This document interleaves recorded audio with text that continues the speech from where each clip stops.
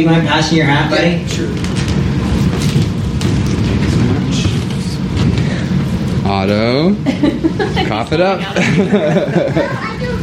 Okay. Thank you guys. I have a lot. All right. Caleb, you want to get started? Or no? Or we got no afterglow? This is afterglow, so anybody who wants to talk can talk. I like how much you. It's not the first time you use that metaphor about the church being a hospital and all that, but that always kind of resonates with me.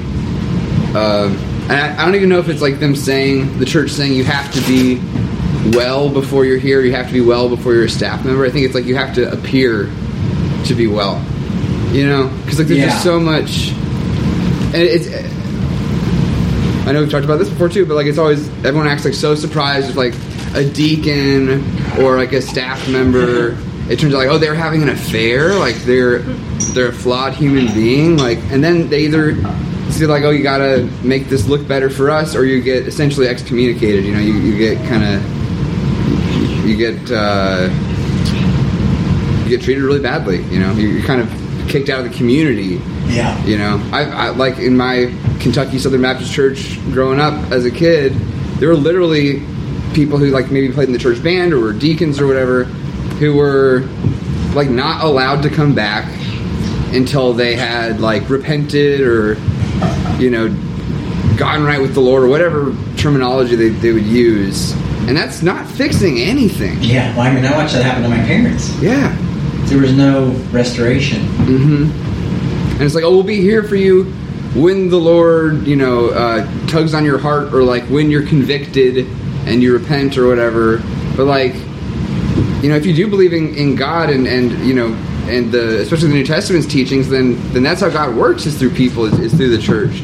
So how, you're kind of cutting off God's capacity you're cutting off God's hands by not letting the body of Christ, the body, the hands, the members of the body, to administer whatever healing or whatever, however, if you want to use church terms, or just helping someone being supportive, then you're you got to get better. You're bleeding out. You got to get better. We're going to take away these Band-Aids. We're going to remove the nurse from this situation. You got to get better, and then you can come back here and we'll talk. It's cutting off people's legs, I think.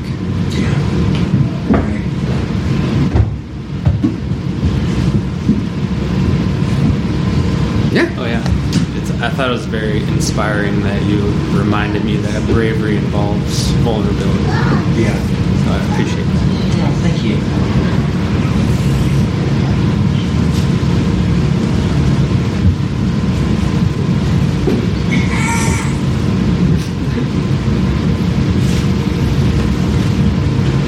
Yeah, I think you're right that there is a beauty that can be found in the tension between, I guess, not expecting that you can find fulfillment in certainty. That there's a beauty in the fact that we're all going to die, and just kind of the humanist mantra that seems to ring true to me, that you have to embrace the suchness of being, if you will.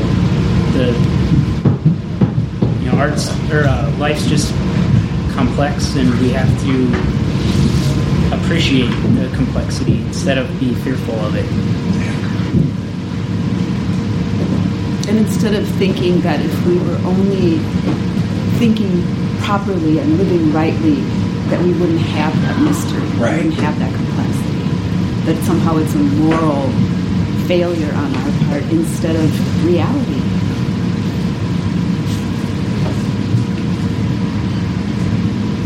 I wanted to say something about success too, because I know maybe you didn't talk about this specifically today, but we've talked about it in the past and what it means to be successful.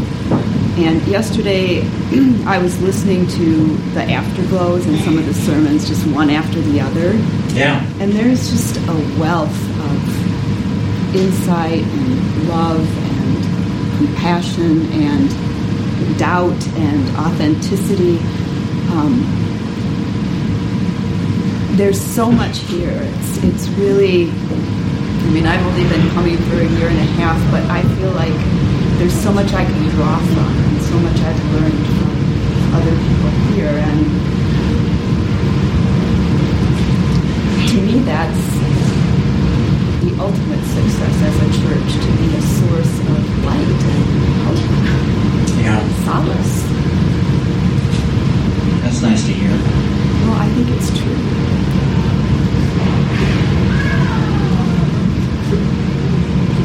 I wonder who the cast of disciples would be in our culture. You know, you got the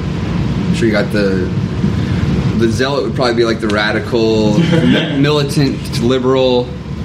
You know, there's probably, I hate to keep harping on politics, but there's probably the Trump supporter in there. You know, there's probably Or the Black Panthers. Yeah, Black Panther, maybe, maybe like a felon, you know, someone who just got out of prison or something. It's probably just the crazy hodgepodge of, you know, the drug dealers in there. You probably just got all sorts of prostitute, of course. But that's standard. You know.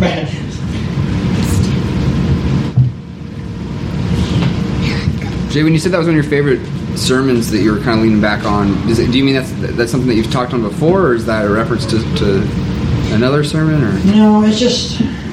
Oh, hold on, she's got my medication. Oh, It's just one I've talked on before, okay.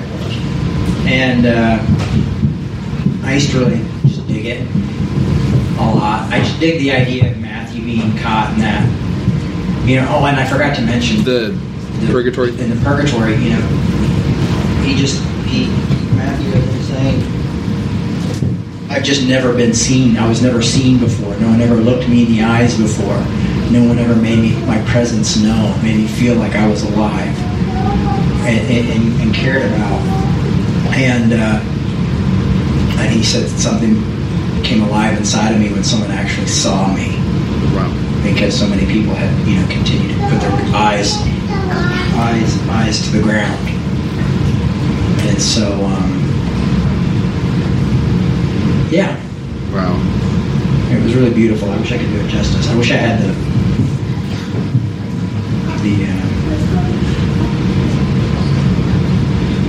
part of the play to read to you guys, the lines, because it was really beautiful.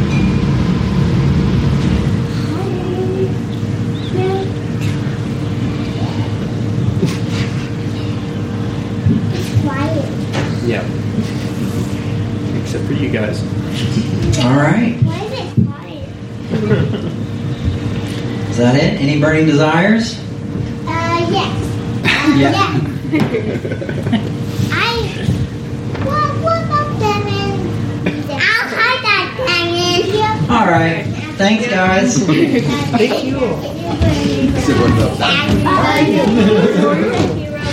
But he's never going A post-Christian production.